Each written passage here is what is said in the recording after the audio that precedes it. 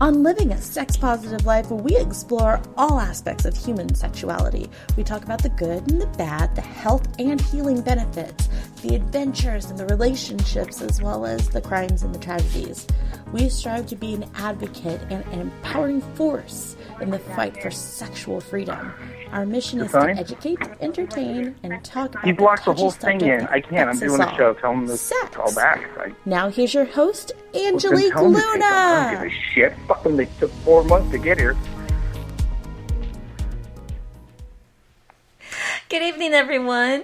How are you? It's Angelique Luna here. Happy New Year. It's our first podcast of the new year. And of course, I'm here with my darling, intelligent, try to keep me out of trouble, sexy husband, Mike Inventive, guy, devious, whatever you want to go with, John C. Luna. And we are having an amazing year in the sense that we have had everything technical that could go wrong, did go wrong today so far, but we are still progressing. Yes, as you can tell, we are running 22 minutes late with our live podcast. But doesn't mean we're going to chip you from the hour because, oh my God, I've really picked a good guest to have for the first show of the year. We really went for all-out entertainment there. It's like, we have Count Boogie from Perverted Podcast. Count Boogie is a musical comic and lifetime sex-positive adventurer. From abused kid to Christian preacher to radio DJ, drug and alcohol abuse to sober atheist, BDSM practitioner, he offers his life experience to others in hope that they don't feel shame for simply being who they are. Boogie currently co-hosts Perverted Podcast dedicated towards inspiring people's kink BDSM journey in a healthy and safer way. And let me tell you, we've listened to the show, and oh my God, that is definitely a BDSM musical. It's going on my regulars, definitely. It is. Well, welcome to the show, Count Boogie. Thank you so much for finally making this connection of death and mayhem. I have failed. I'm so sorry for the couch mayhem that took place. Your poor listeners had to wait, and I feel so bad. But God damn it, IKEA couches. What are you going to do? And we're not being sponsored by IKEA, just for the record. Yeah, we could say fuck IKEA. They do the same shit. IKEA has good meatballs, but, apparently the delivery system isn't that great. And that's amazing. I've talked to people in England, and they've said the same shit. The meatballs are great. I don't know what the hell they put in them to make them consistent, and they're good everywhere, but they all say the exact same shit. I'm pretty sure it's either ecstasy or crack. I'm not exactly sure, but there are a lot of meatballs when you're rolling at a rave, apparently. A Swedish rave, yes. It's a Swedish rave. Swedish raves are all about, orange juice, furry touching, and Swedish meatballs. It's a thing, and I wish I could be there because it's an incredible place to be with meatballs. These are the jokes. This is what happens when you get stressed out, Boogie, trying to be on time for an interview.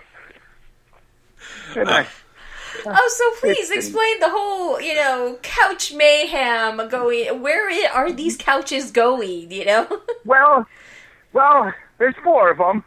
And apparently one isn't fun enough. So I am also kind of the janitor, caretaker of Threshold Dungeon in North Hollywood, California, which is just outside of Los Angeles. And so I have the studio where we record our podcast right next to Threshold. So I'm kind of there to, help when things arrive. And they ordered these couches, and they took forever, and they actually lost the truck. Somebody stole the truck with the couches on it 2 weeks ago or something. And so our precious couches were, missing or abandoned. I don't know. I think they got a trip to, New Jersey or something, And so finally they made it here, and I'm like, hey, I got this big, high-pay gig coming up here. I got to do this interview with these amazing people. So if you don't get here by here, sorry. So, of course, they show up right as our interview is supposed to start. And I just told people to let them, I just opened the door, and hopefully there's going to be couches there. And now I just got yelled at because they're like, you have to look at the couches. I'm like, I'm doing an interview, God damn it, fuck off. I didn't realize that hijacking an IKEA truck was a thing. Of all the things you could hijack, in L.A. They were looking for A meatballs. Bugatti. They actually looked and said, IKEA furniture, I need that shit. No, it's probably the meatballs. I have to agree with Count Boogie because remember, they just legalized recreational marijuana.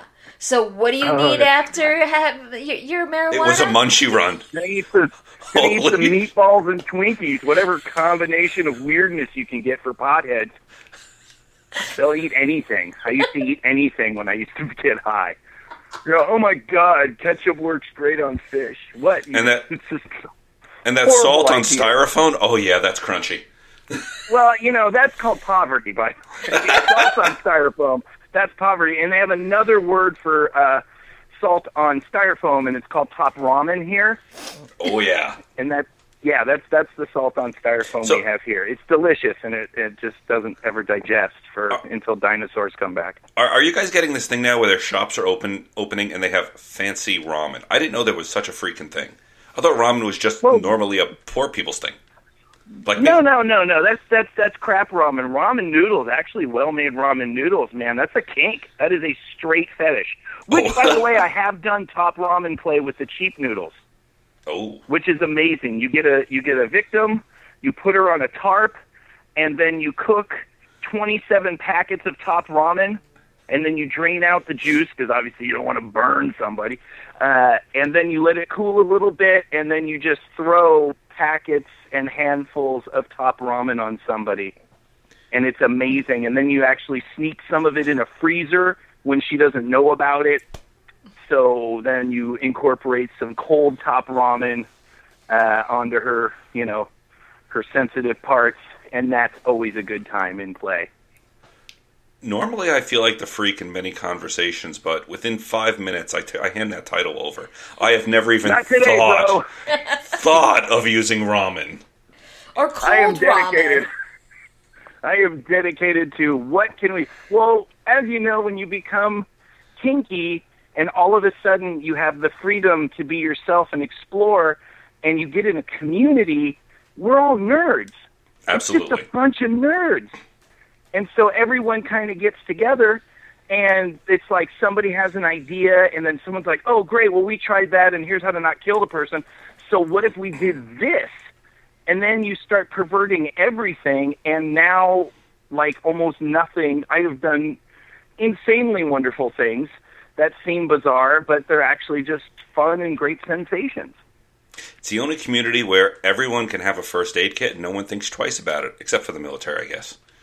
No, Pretty much, I think the military's even with us supporting all the first aid kit. Well, they're the freaks who join us. I love them. Yeah, but depends on what's on your first aid kit. Because remember, you have fire play, rope, so you have various different types of impact play, so various different types of first aid included. True. Right. Well, the idea is, once again, against the myth, in the actual BDSM community, the general consensus is that if you don't kill someone, you get to play with them again.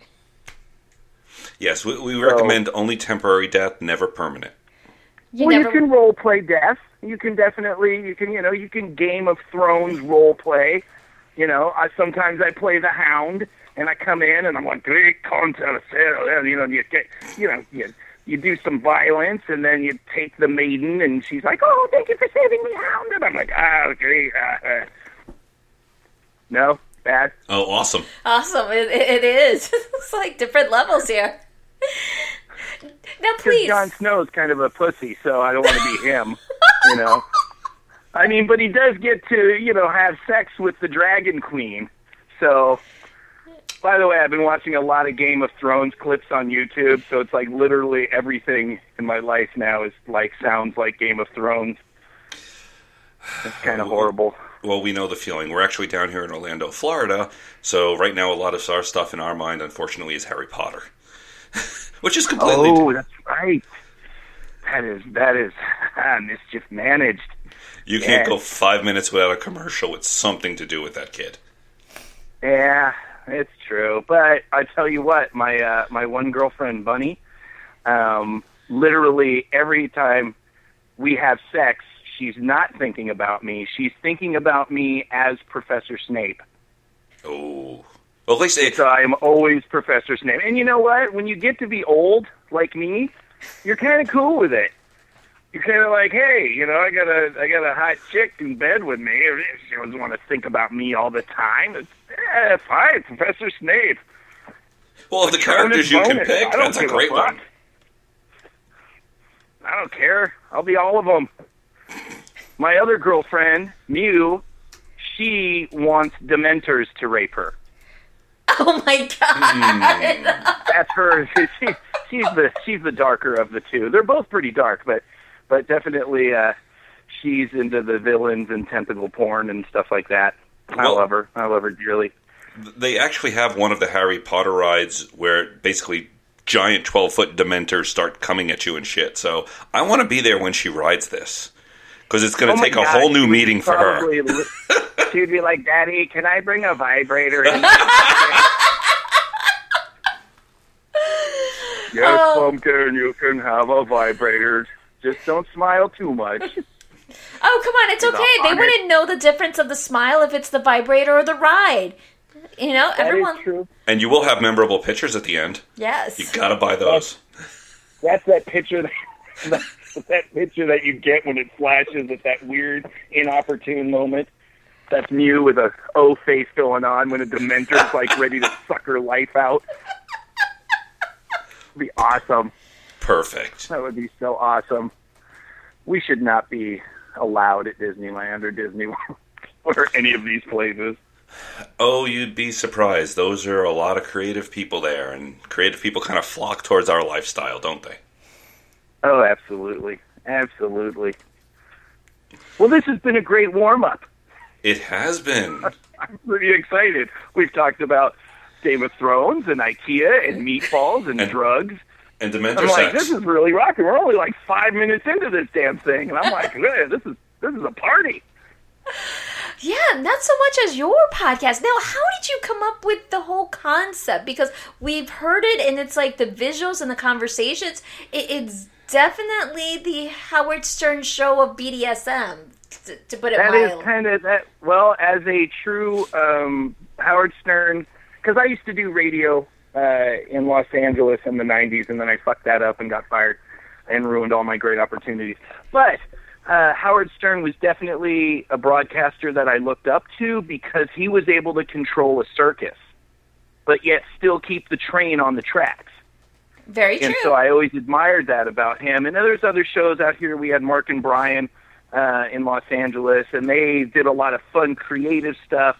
So so I have some good mentors as far as radio and broadcasting and stuff. And so mixed with all the music and comedy and stuff that I do, it kind of just seemed a natural progression that this is what I wanted to do, is that I wanted to have my own perverted circus, but do it with kink and do it sex positive and try to empower people to be okay with who they are and explore and be vulnerable. And so Perverted Podcast just pretty much came very naturally as this is what I should be doing. But of course, we procrastinate for decades, and then all of a sudden you're like, maybe we should just turn on the microphone, see what happens, get some perverts together.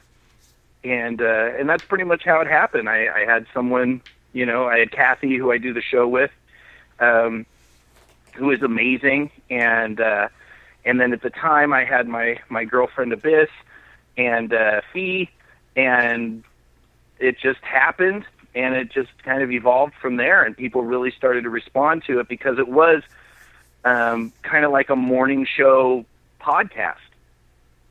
And because I don't have the attention span to sit for any one thing for an hour. No. Agreed. Wait a minute. Who are you people? What am I doing here? This is Mr. Rogers' Neighborhood, not... Oh, that's awesome. Just change your name. Just change your guys' names like every 15 minutes, and then I'll just be like, oh, I'm doing a new interview. This is great. Schizophrenic Radio coming to you live. Yes. Oh, nice. I'll be great with Alzheimer's. I really will. Well, it just means you have practice. That's it. Over and over and over again. So it seems like a great symbiotic relationship that, you broadcast right next to a dungeon. You know what? It's kind of, my girlfriend said the best quote. She's all, you live next to a BDSM dungeon. It's kind of like beachfront property for perverts. Definitely. Because I swear to God, because sometimes Threshold, I mean, we have grown and grown. They've been around for 35 years. It's a nonprofit. They're education-based. They're an institution, a BDSM institution in the Los Angeles area. Thousands of people have come and learned and grown and taken that information and built their intimacy with their partners. So they're very well established. And now it's getting really busy.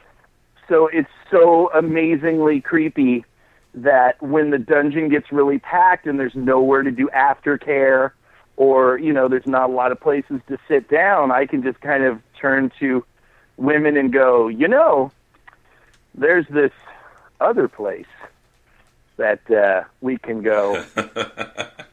Convenient. That's a little more comfortable and lots of toys, lots and lots of toys. So that's my creepy little thing that I get to bring people back here during here. Usually I make them take chaperone because I don't, you know, I don't trust myself. I just don't. But man, it is amazing to be here. I mean, all kidding aside, it really is. I get to, I mean, yeah, I'm the janitor and I clean the toilets and empty the trash all week long.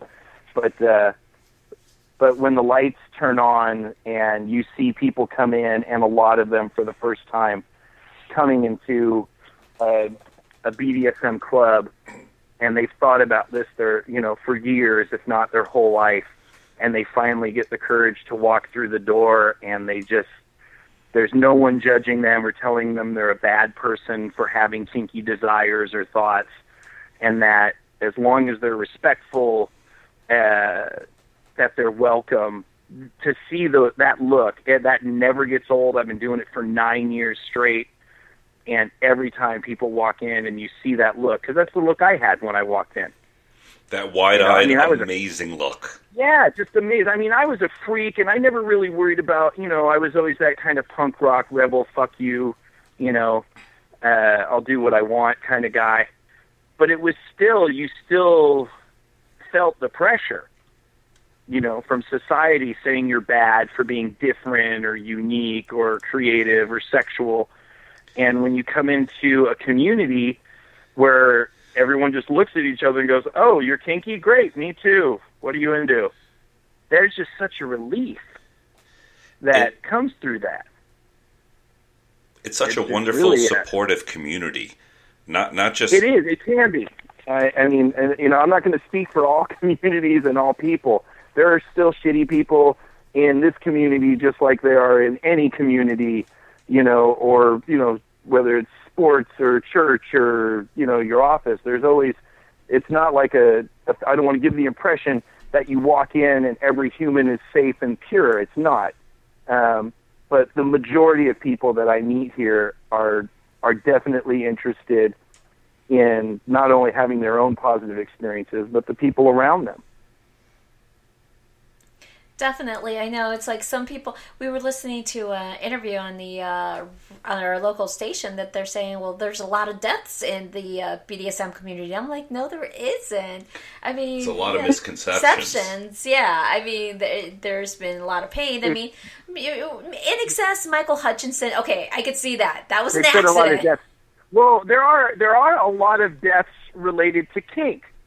And those usually have all the studies that come in is those are people that are not involved in a community, that are not going to classes and learning about first aid. They're not learning about what the dangers and being risk aware about what they're doing. And the majority of the deaths and injuries that happen practicing kink are usually have a common denominator of drugs and alcohol. So there are a lot of accidents. A lot of people do harm themselves trying freaky stuff, and a lot of that's also non-consensual. You haven't taken the time to educate yourself or your partners about what the risks are, and that is how you get hurt doing this. So people do get hurt, but that's why we have a community so that people can come and feel some accountability. They know that they can learn how to do. Like Michael Hutchinson didn't have to fucking die, and neither did David Carradine. but they were made to feel that they couldn't be kinky. And I don't know whether Hutchinson killed himself or he was just being kinky. But let's just say that he was just trying to get off. Mm-hmm. You know, if David Carradine wouldn't have been ostracized, and I worked around people in the industry that knew the guy, and he's been into bondage, you know, for forever, and, you know, but it was always something that was hidden because he was never, you know, he never sought out a community. And if he would have sought out a community, he would have learned, hey, you know what? You can do all the bondage you want. Let's just do it here where somebody can fucking take care of you if something goes wrong. And that's what people don't know because they don't, you know, a lot of people don't even know that there's a community. Or they've been told that it's all bad, evil, you know, horrible monster people. Yeah, the so beautiful 50 Shades.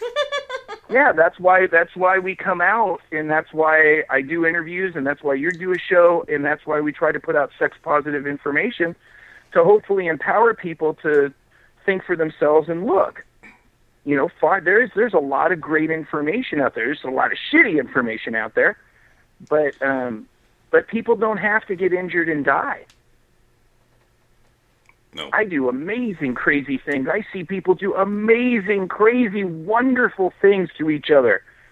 Never go to the emergency room. Oh, you may bleed a little. You may have some bruises. Yeah, but that's just all part of the game. Yeah, but the bruises are, you know, love kisses. The same as any mixed martial arts, football, or, you know, intense yoga. Very true. It's true. Don't fuck yoga. Oh, yoga has fucked me up. Yoga's sadistic. Yes, it is. It very is, especially if you go to the Brickam yoga, which is like, 102 degrees and the things. I go maximum 80 degrees. I could do 80 degrees in the yoga class, but that's it. No, that's just, no.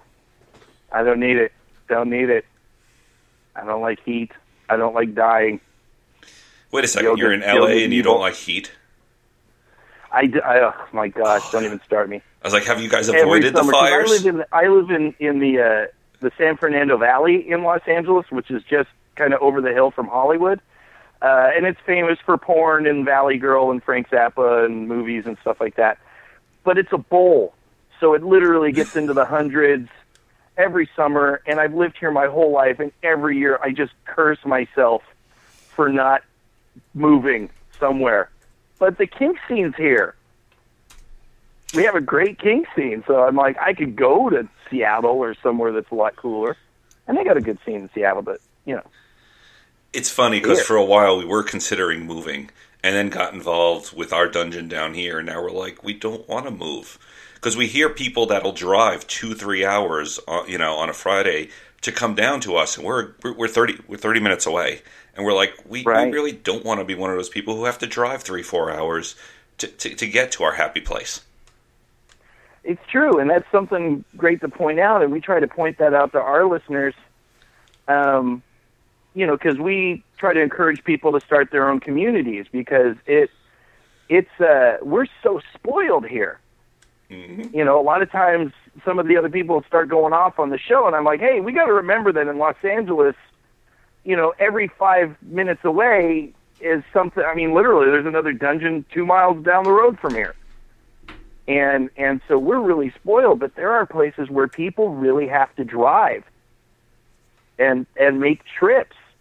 And what if the community in the place that they have to drive 2 hours for isn't a great community? Because I've heard that story too. Oh, yeah. And so, man, we really want to encourage people to start starting their own munches and their own private play parties. And we try to teach people the pitfalls and how to screen people and vet and make it safe and protect yourself. But yeah, there's a deficit around most of the world where there's no kink community. One thing I've discovered is that once you're in this world and when you start planning your vacations or your work travels, of course, what comes up immediately is, well, what dungeons are around there? What's around there? Got to go visit. Exactly, or what lifestyle, or what clubs there. Because, we're also swingers, so we also look at the swinger resorts, too. I mean, we're going up to Toronto in February. We're already checking out, okay, what's available there. So. Right. Nice. And that's going to be freezing cold for this Floridian, so I'm going to die, literally. You know what works great in a dungeon when it gets cold? This is why I'm the king. Fire. I don't brag a lot. But I brag for this. Electric blankets. Ooh. Bring electric blankets into the dungeon. For those of you that just starting to go to dungeons. For the people that want to dress skimpy and hot, wear your skimpy hot clothes to come in, but bring a bag so you can change into some pajamas after you play. So you don't walk in the parking lot freezing your nipples off. And bring electric blankets. Because let me tell you, I've had people play with me just because I have electric blankets. Literally. That is the most unique pickup tool. I have no shame whatsoever. I just literally, how the new dominance, we all, when we come in, we hang floggers on our belt because we think that nobody's ever seen a flogger. And, women are obviously going to just, flock to my cock because I'm carrying a flogger like an idiot. That doesn't work, but an electric blanket, you walk into a colder dungeon with an electric blanket, and literally people are like, I will let you do anything you want to me. As long as you can just hang that over the cross and turn it on for 10 minutes.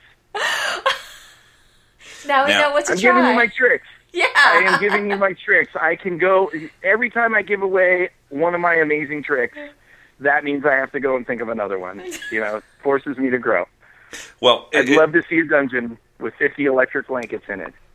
Well, I'll share one. I was actually at a dungeon this Saturday. Uh-huh. And for Florida, It was cold. It was 40s. So it started off 10 p.m. Everyone's walking in, and, it's the black, the little, the tits hanging out, gorgeous dresses. About 2 a.m., I saw 6 people walk out in onesies. We had Eeyore, and we had Deadpool, and we had... But they were warm. Yes.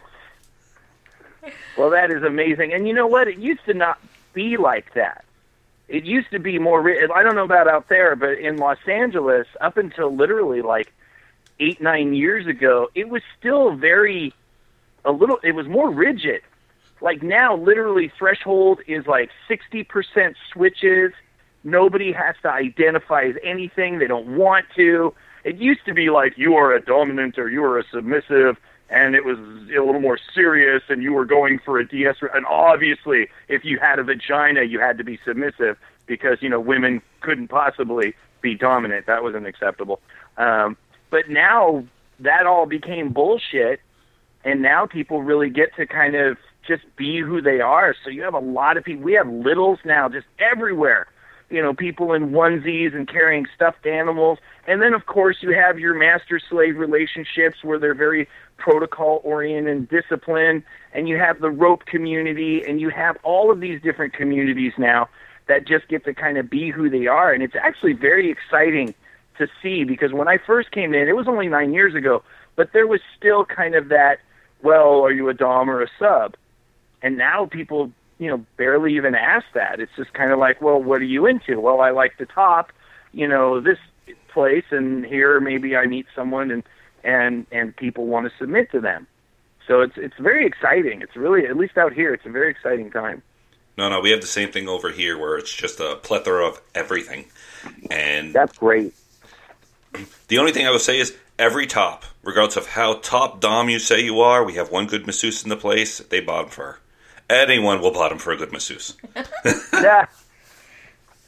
That is, the line, because I was a trained massage therapist, so that's another one of the angles that I use. People, it's not hard to get volunteers for a massage. Boogie, or wax play.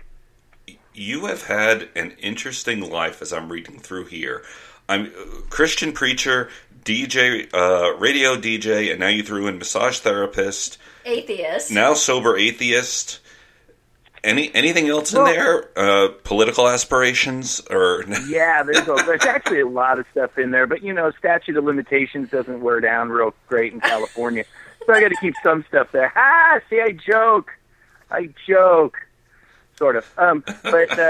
No, I mean, no matter what I'm a janitor. I'm 49 years old. I'm a fucking janitor in a BDSM dungeon.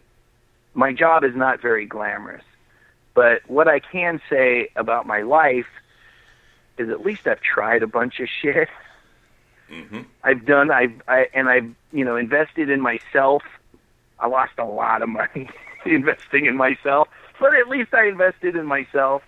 And I like to, I may have some mental issues that are very old and deep-rooted.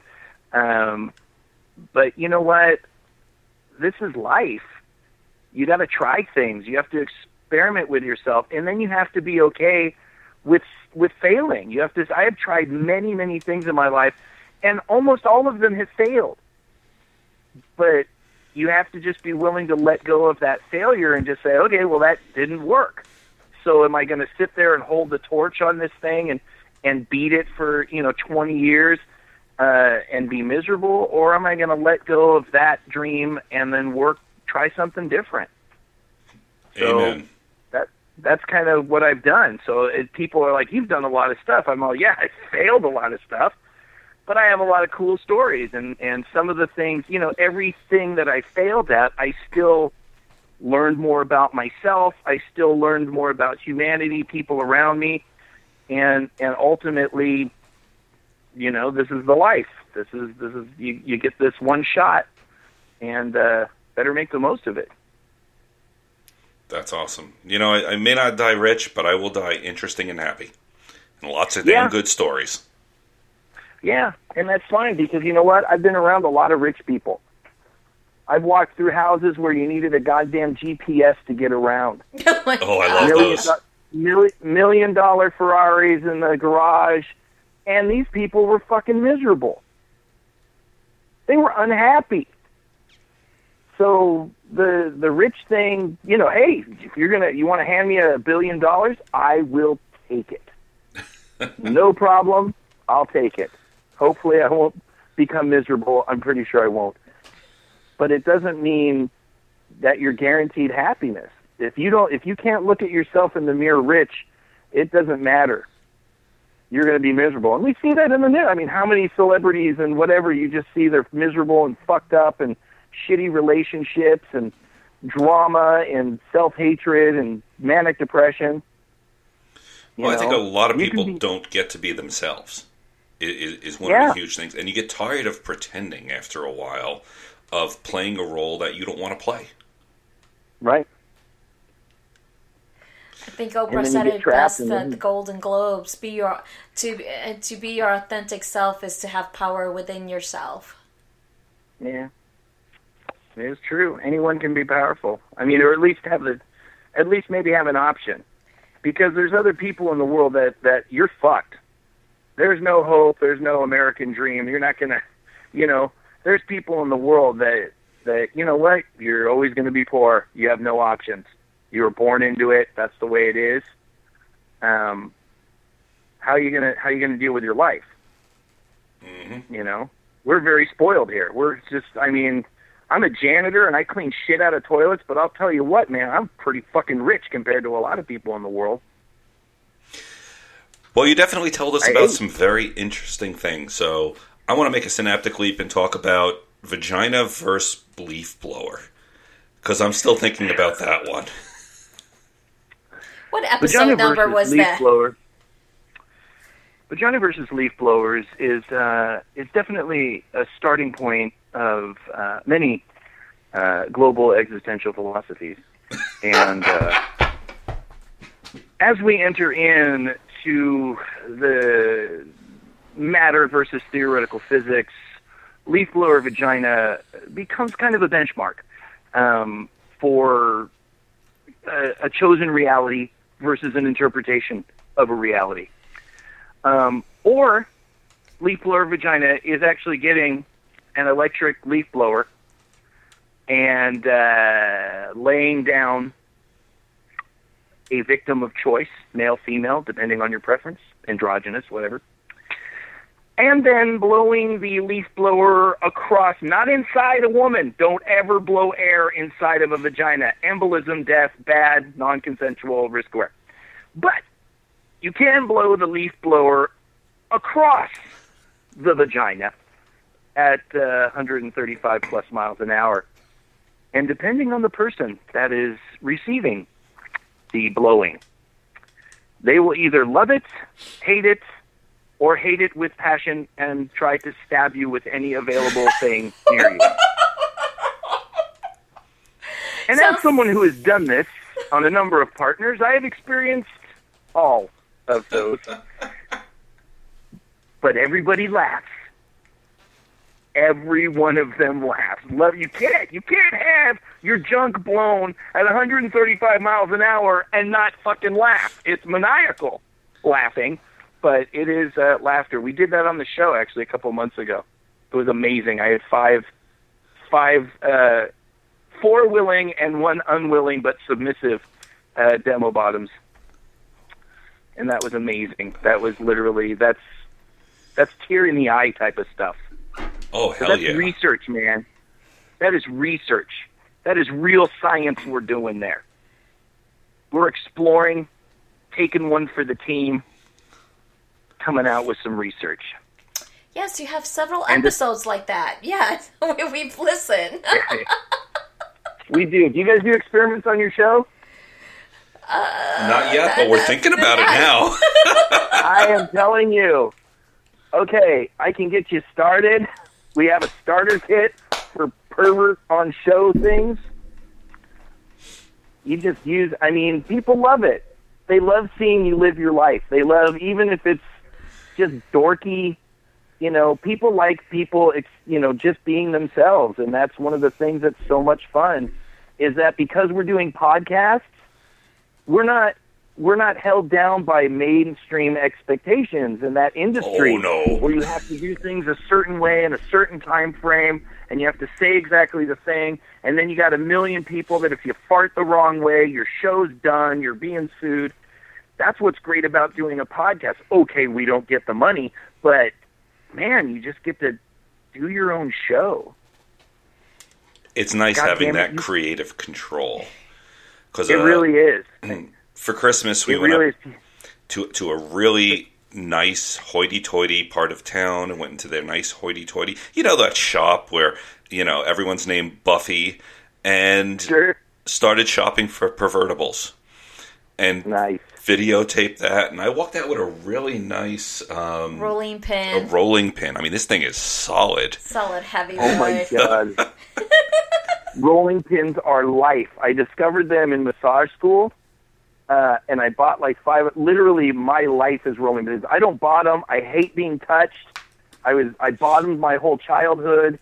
I don't like bottoming, but I live off of my girls rolling pinning me back to health, because the amount of circulation, first of all, it's pretty intense, as you well know. But man, rolling pins are just the most amazing tool in the universe. They will put your life back together. They're more than just dough these days. Yes. Need me, little girl. Need me. Oh, it's no worse than me going to Walt Disney World and shopping there for pervertibles either. And you would not believe how many you can find in the Disney stores. What kind? Do you have some examples? Because we have a Disneyland out here. Oh yeah, we were in their kitchen department, so we found a couple of the bag clips that you could use for nipple clamps. A couple of the wooden paddles in shape of Mickey to, serve salads, but also good for spanking. A couple of spatulas. God, what else? Those are the ones I could come off the top of my head. I know we did a quick Facebook video live on that. We couldn't resist. Well, nice. The one thing they had, and we're not, I'll start off by saying we're not into branding, but if someone else is into branding and is into Disney, they did have little cast iron coasters of Mickey. Oh. Heat that thing up. You're Mickey'd forever. That's a commitment. We have a lot of people. Unger from our show, he does a lot of branding. He handles our chat room during the show, and he's Mr. Super Brander guy. I'll have to tell him about that. Well, whatever designs, whatever gets you there. Hey, you know what? That's another thing about being in the lifestyle. You get to see a lot of things that you say no to, and that's cool. You don't have to do all the things. You don't ever have to do all the things. We tell people that all the time. I teach orientation twice a month at Threshold, and I'm like, hey, if all you came here to do is maybe a little neck nibbling and some role play, teacher-student role play in the schoolroom, welcome to Threshold, man. You don't have to do anything that you don't want to do. You're going to see some, shit, but you can just explore at your level. A lot of people come in and they don't want to come in because they think, oh, well, I don't like pain, so obviously I don't belong in a dungeon. That is a crock of shit. No, you don't have to do any pain. You can just role play. You can make out and pretend to be a Viking and never have any pain. You can do, light bondage, play with a scarf, there are so many things that you can do, protocols, DS, MS, there are so many things you can do that don't require any pain. And there's things that you can do that don't require you to be submissive. And that's what's great about being in a dungeon, is that you can literally just see things and be inspired. And maybe there's some things that you said hell no to when you first came in, but you see how people connect to each other while they're doing it. And then all of a sudden you're like, oh, I get that. I was like that with needles. I was like, it took me like 3 years to get needles in my head. I mean, mentally, not sticking needles in my head like fucking Hellraiser. Hey, to each their own. Each their own. But, I came in to the lifestyle, and I was just like, no. I mean, I had a lot of tattoos, but I still didn't like needles. And then after a couple of years, I said, well, I'll go to a class, and I'll at least see kind of what it's about. And I was like, oh, okay. And then I had a partner, and she was like, hey, I want you to put a needle in me. Can you do that? And I'm like, well, I've gone to this class, and okay, I'm sure, I can do this. And I'll never forget it. I remember going, okay, well, I want to try this. I went to the class. I learned. I put a needle in myself, so I know how it's going to work. And I just put one needle. We've matched our breathing together. I was looking in her eyes. We relaxed ourselves. We connected with each other. And then I said, are you ready? And she said, yes. And we took a deep breath in, and I very simply put one little needle through the skin in her arm, and her eyes glassed over, and she got a big smile on her face. And I just said, oh, I get this. Mm-hmm. Never would have expected it. Went out and bought 10,000 needles the next day. I was like, that's the greatest thing ever! Oh, but that's the same thing with so many things. I started off with borrowing rope. Now I have 30 lengths of 900 feet of rope. And then you start with rope. Scented rope. I love my lavender. Ah, that is a special rope. It is. It's almost like a spa-like, when you're all tied up and suspended and just in lavender. Oh, I feel like I'm at the spa. That is, I have not even... See, now you've just taught me something. Thank you very much. Scented rope. Yes. Scented rope. I didn't even know that was a thing. That never occurred to me. It gets them a little more into subspace. I'm like, that is great. I mean, obviously, you would have to make it for the person. I hate lavender. You could do... Yeah, that's a great idea. Yeah, I don't remember what other rope scents they had. They had a few I don't know, but they could do... The way they do it is basically with essential oils. So right. Yeah, that makes sense. You can do that with anything. Yeah, I think they had a rose, but I love the lavender because it was very relaxing there. Right. So, yeah. Yeah, a lot of people like lavender. Maybe cinnamon or apple spice or... Because I make a lot of candles. I do a lot of wax play. There you go, butterbeer rope. Huh? Butterbeer rope for your Harry Potter fans. Ooh, that could work. Yeah, you could do a whole bunch of stuff. See, look at that. This is what I'm talking about, God damn it. We are inventive, creative people. I'll give you that. And then we just go cross. See, also from Florida 9 years ago is where I got turned on to blacklight play. Because they weren't really doing it a lot over. I mean, I'm sure there's nothing original. I'm sure they did it at one point. But I bought some blacklight floggers. There's a flogger maker in Florida. And I bought these things. I'm like, oh, this is really cool. And she was like, yeah, this is a whole thing out here. They have blacklight parties and stuff like that. And it was predominantly in the gay communities, but they did a lot of blacklight stuff. And I said, oh, we should do that here. And so I went and made 1,000 blacklight toys. And then I started at Threshold, a blacklight party, and I bought like all these black lights, and we made the entire main room black lights and got the bubble mix and paints and highlighters and whatever. And people fucking loved it. And I would have never known about it had, not had a community and been communicating with other people. So I think it's really important to not just be in your own community, but to kind of see what's going on and what other people are doing. Because, man, you guys got scented rope and blacklight play in Florida, and we got leaf blowers and pussy cookies out here. It's how we learn from each other that counts, yes. It is. What a great thing. I love being a student, man. I'm an arrogant prick, but, man, I do love learning stuff. Well, going back, I actually heard the most interesting thing from a vanilla that I will never forget. Because okay. I said to him that, you don't have to do anything. You could come into the dungeon, you could just watch all day. And they said, oh, I thought it was like Blue Man Group where they pick you from the audience and you have to participate. And I'm like, of all the things. A lot of people believe that. We get that a lot here. And it's just like, no, we have this thing called consent. Consent is kind of a biggie here. You can't just, they can't just sweep you up in kink NATO and drag you into a scene. You have to be asked. But a lot of people think that, oh, do I have to get naked there? Am I going to have to fuck a bunch of random people? What? It's not a sex dungeon. It's just a dungeon. Sex is... Sex doesn't happen. Yeah, well, in our dungeon it doesn't. But in other dungeons it does. But yeah, here in Orlando there's no sex or alcohol in our dungeon. Yeah, we don't have alcohol or drugs here, too. Yeah, well, alcohol is if you're intoxicated, how can you give consent? You really can't. No. And once again, no judgment.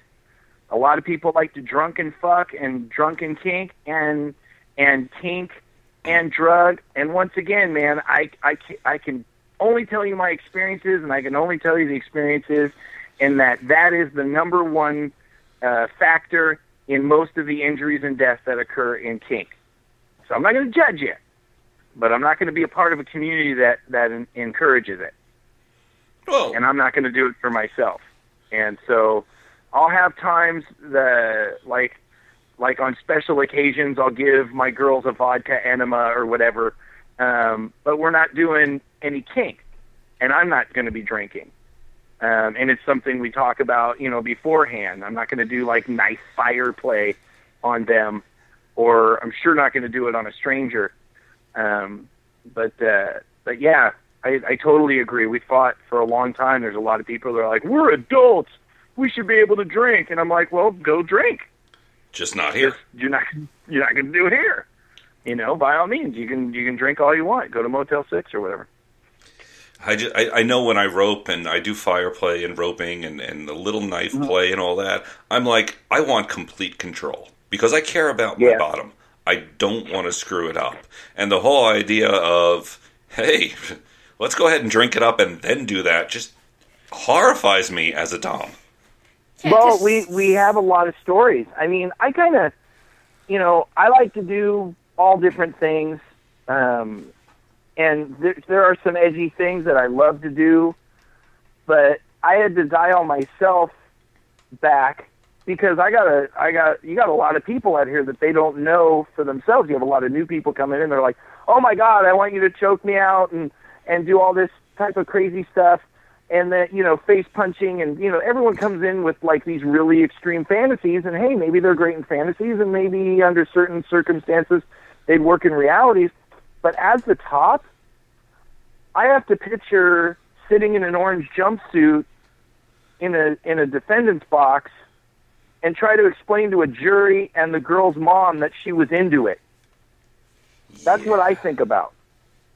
When my girls say, hey, I want you to choke me out, I say, you're not I have to think of my own risk. Absolutely. And besides your risk. Yes, I'm very concerned about my bottoms, but you know what? My risk, is it worth it? It's not to me. There's certain things that I get asked to do, and of course you feel kind of like a douche, like, oh, I'm not an Uber dom because I won't do all this, restrictive neck play, choke out fucking stuff. But you know what? Tough shit. There's just things that I'm not going to do, and I have to feel okay with myself. And if people do, I know a lot of people, because we don't allow breath play at Threshold. We don't allow breath play, grabbing people by the throat, restrictive neck bondage. We don't allow that. And some people complain, I've been doing this for 45 years. Yeah, but the new kid that comes in hasn't been doing it for 40 years. And what if they fuck up? And now we got a dead body in the dungeon and somebody's dead. Do you really want that risk? I don't. We're the ones that have to pay insurance, not you. And we want Threshold to be open for future events. I mean, yeah. Hell yeah. I've seen some shit go bad. And if people weren't around, then that could have been really bad. And, some fantasies are okay to leave as fantasies. There are definitely things that work better in fantasy and things you don't expect to work well in reality that do. Sure. I mean, I love playing with a violet wand. Violet wands I will bottom for. But, I grew up with a father who was an electrician and a sadist. So the fact that I still like electricity just kind of, I know there's a psychological something down that rabbit hole. Sure. But that was amazing. True. Because what's amazing about it is we say up and down that this isn't therapy. Please don't come to this community for therapy. If you need therapy, please fight to find a good therapist and get therapy. Don't come to the community for therapy. Now then, a lot of what happens here is very therapeutic. A lot of what happens here maybe helps people gain power over things that they have fears. I have trained a lot of people. My girlfriend was literally crippling phobic of needles to where you had to bring her to get a booster shot and then hold her for 2 hours afterwards while she cried because she was so phobic of needles. And, well, she's going to go to med school. She's got to learn how to get over this fucking shit. Yeah, no kidding. Like that's a major thing in medical school. It's all the needles. So she knew that she had to, I'm afraid of heights. I have fears of heights because I always want to jump and I get afraid of myself. So people are like, go jump out of a plane. I'm like, no, it's not. There's nothing in my life that says I'm going to need that. But if there's something that you need to do and that fear that is an obstacle to doing that thing you need, well, then you got to face the fear. I've done that with sobriety and a million other things where you have to face a fear. But she needed to face this fear of needles. And so the first thing I did is I just gave her a needle in the package, in the plastic in the package. And I said, here is your pet needle. I'd like you to give it a name. And she named her pet needle Steve. And so I said, let me tell you something about Steve. There is nothing about Steve that was created to harm you. Steve is either going to take your blood so they can find out if there's something wrong with you so they can heal you, or Steve is going to give you medication that's going to help you. Steve wants to help you. That's all Steve's purpose is to help you. So then she took the needle home. She kept it. I made her say hi to Steve. She said hi to Steve. I said, play with the package. So she held the package.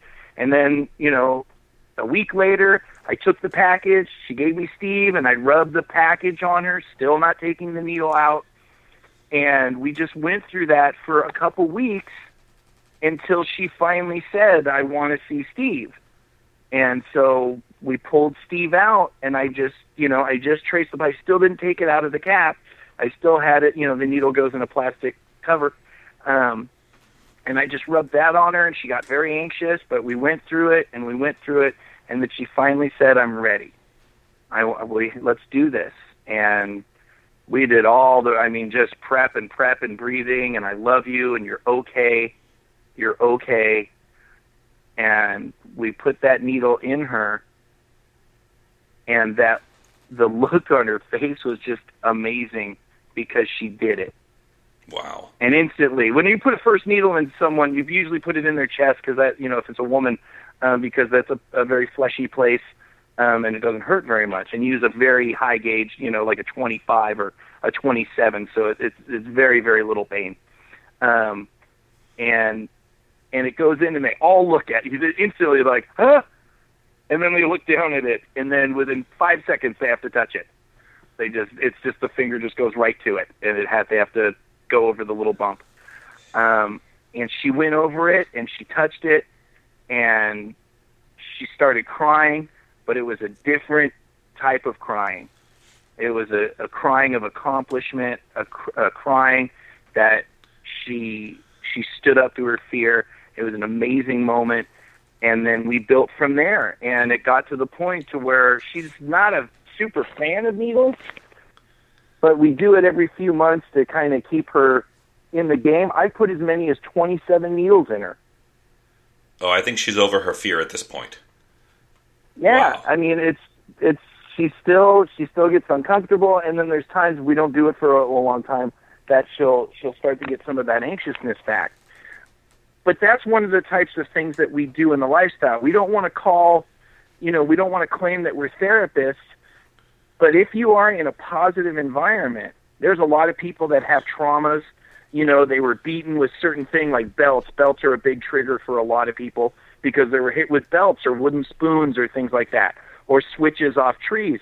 And so if you pull out a spoon, they'll be triggered. Mm-hmm. So there's a lot of things that we do to help people take power back over their things, and that's really exciting. When you have someone that's willing to take the journey with you, because you can fuck someone up real bad with that too.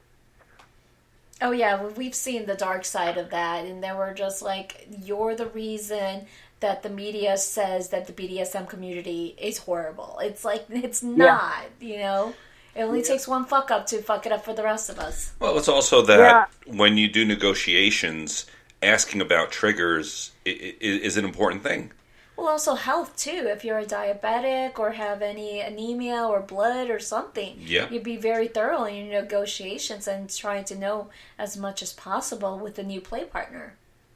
No, absolutely. But another thing that's important to also add to that is that some people don't know their triggers.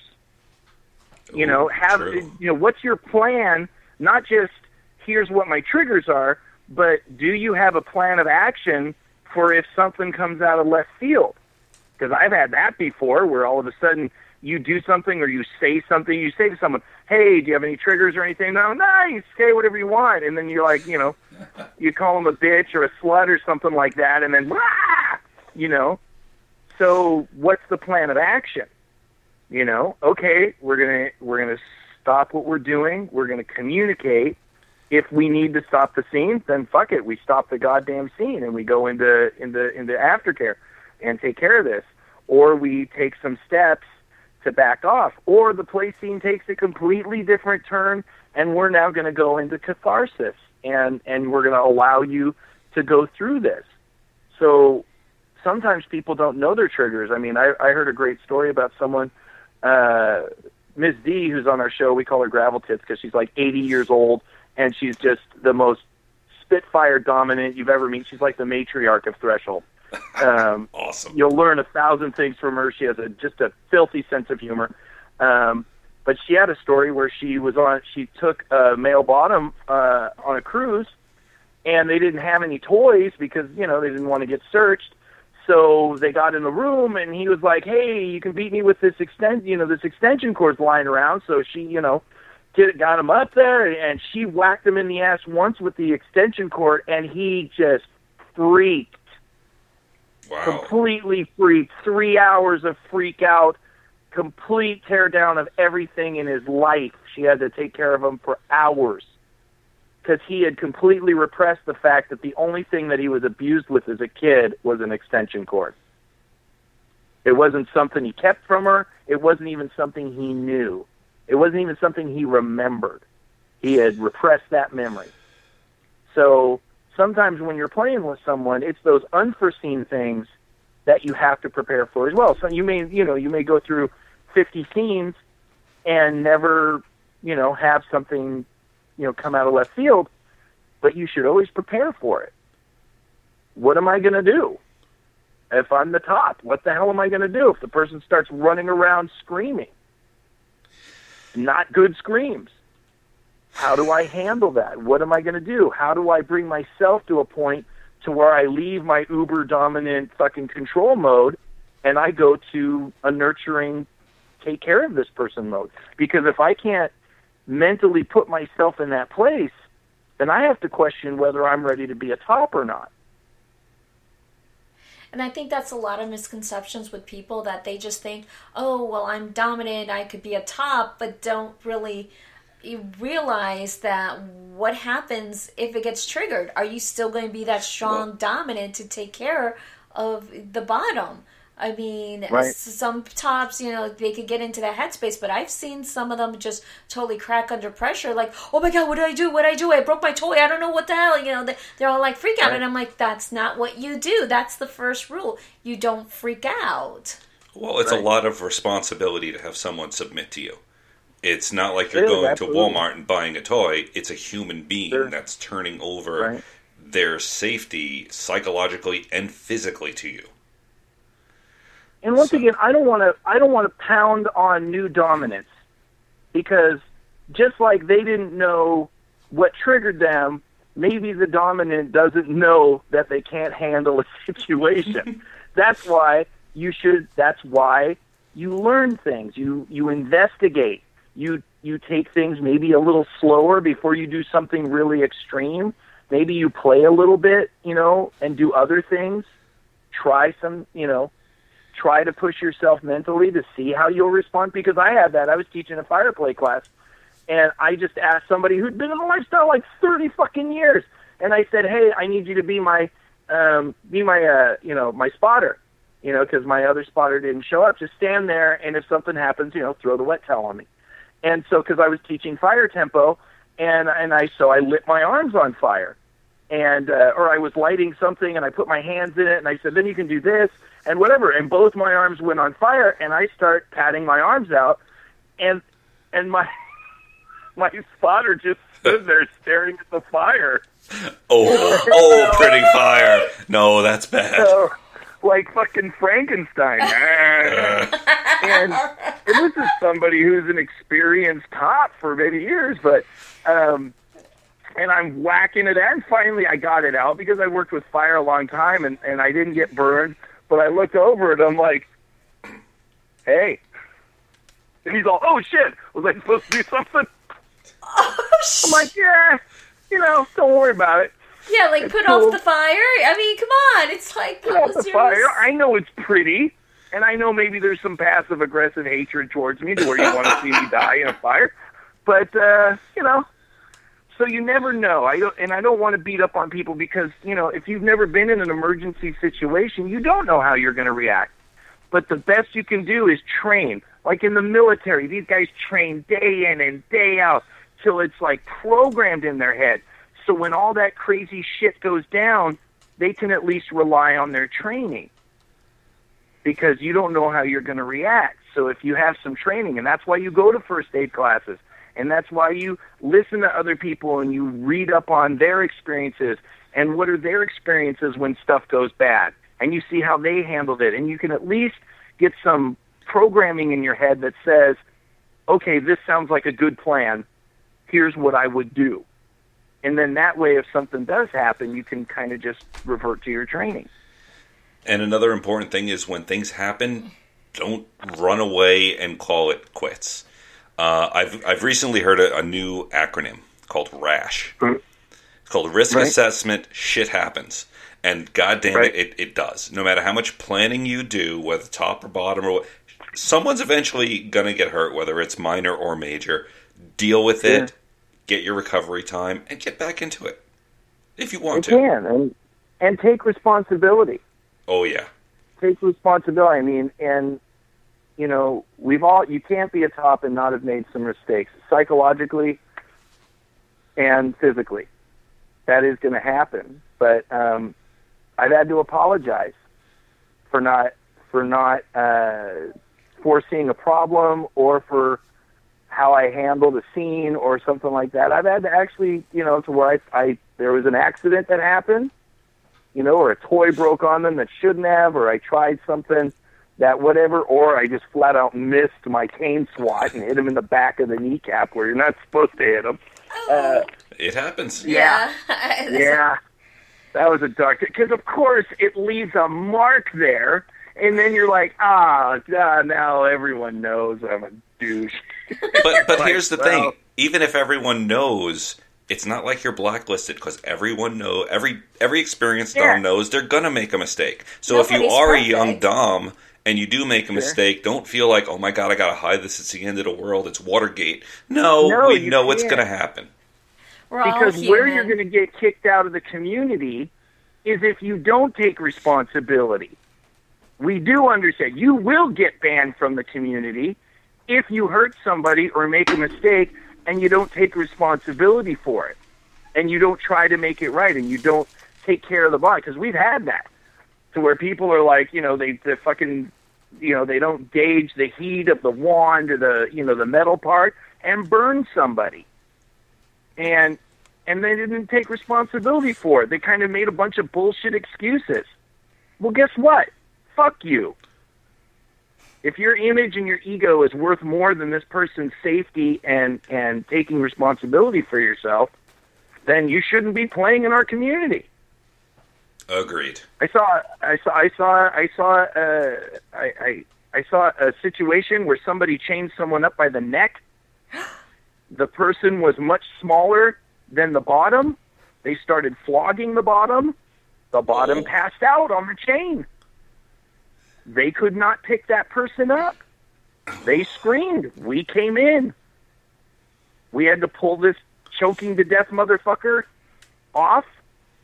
And then when we came back and we chastised this person and said, hey, what happened? What are you going to do about it? They acted like a fucking snob. Oh, that'll get you thrown out. You could have killed this guy. They were like, it's not a big deal, and I won't do it again, you know, and blah, blah, blah. And we're like, no, you don't understand. Not only did you put the health and safety of your bottom at risk, you put us at risk, you put your own life at risk, but whatever, you're yourself. You put our dungeon, you put everything at risk. This is a serious thing. And they were like, you know, why are you making such a big deal out of this? And guess who has never stepped foot in our dungeon again? Yep, that's the way. Now we've had other things happen where something happened and there was a mistake made, or there was, like a consent issue, and the person was like, I didn't know, I took responsibility, whatever needs to be done. They worked with the person was, they handled it, and that person was, they had to leave for a while, like a year, and show that they had made the changes. And okay, you made your mistake, and you took ownership of that.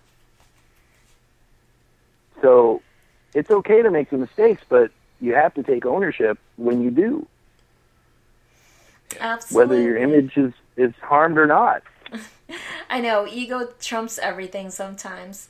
And it is. It's hard because I'm a love god, and I have a reputation of being a goddamn amazing love god. I'm being sarcastic.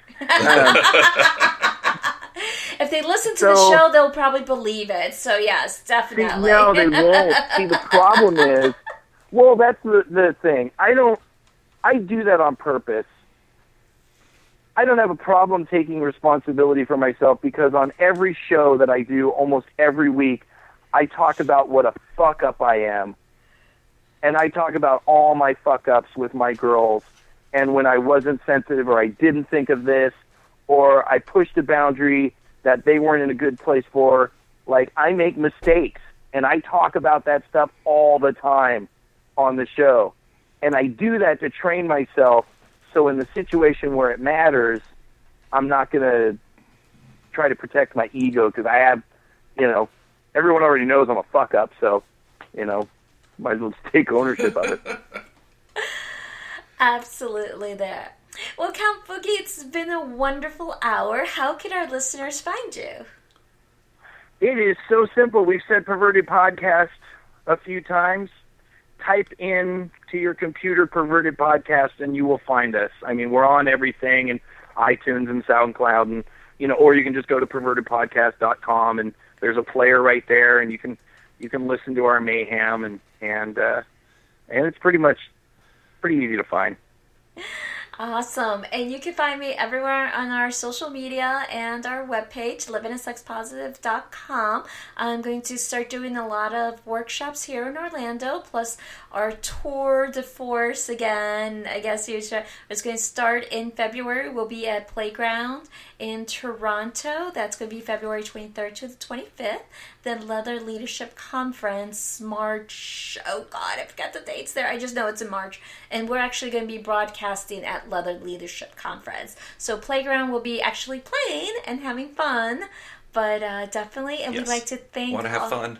Yes, we would like to thank our sponsors, King Crate, monthly BDSM subscription. Do subscribe because they're the ones who pay and support our travels. So please, buy stuff for them so they can pay for our travels.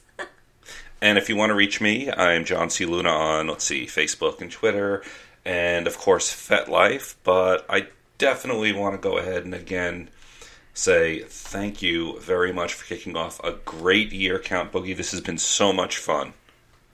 Woohoo! This has been great. Thank you so much for having me. Your listeners are awesome, and they deserve your awesomeness. I'm hearing that Howard Stern in there. I love it. You definitely have to check it out. Thanks, everyone. Have a good night. Good night. Bye-bye.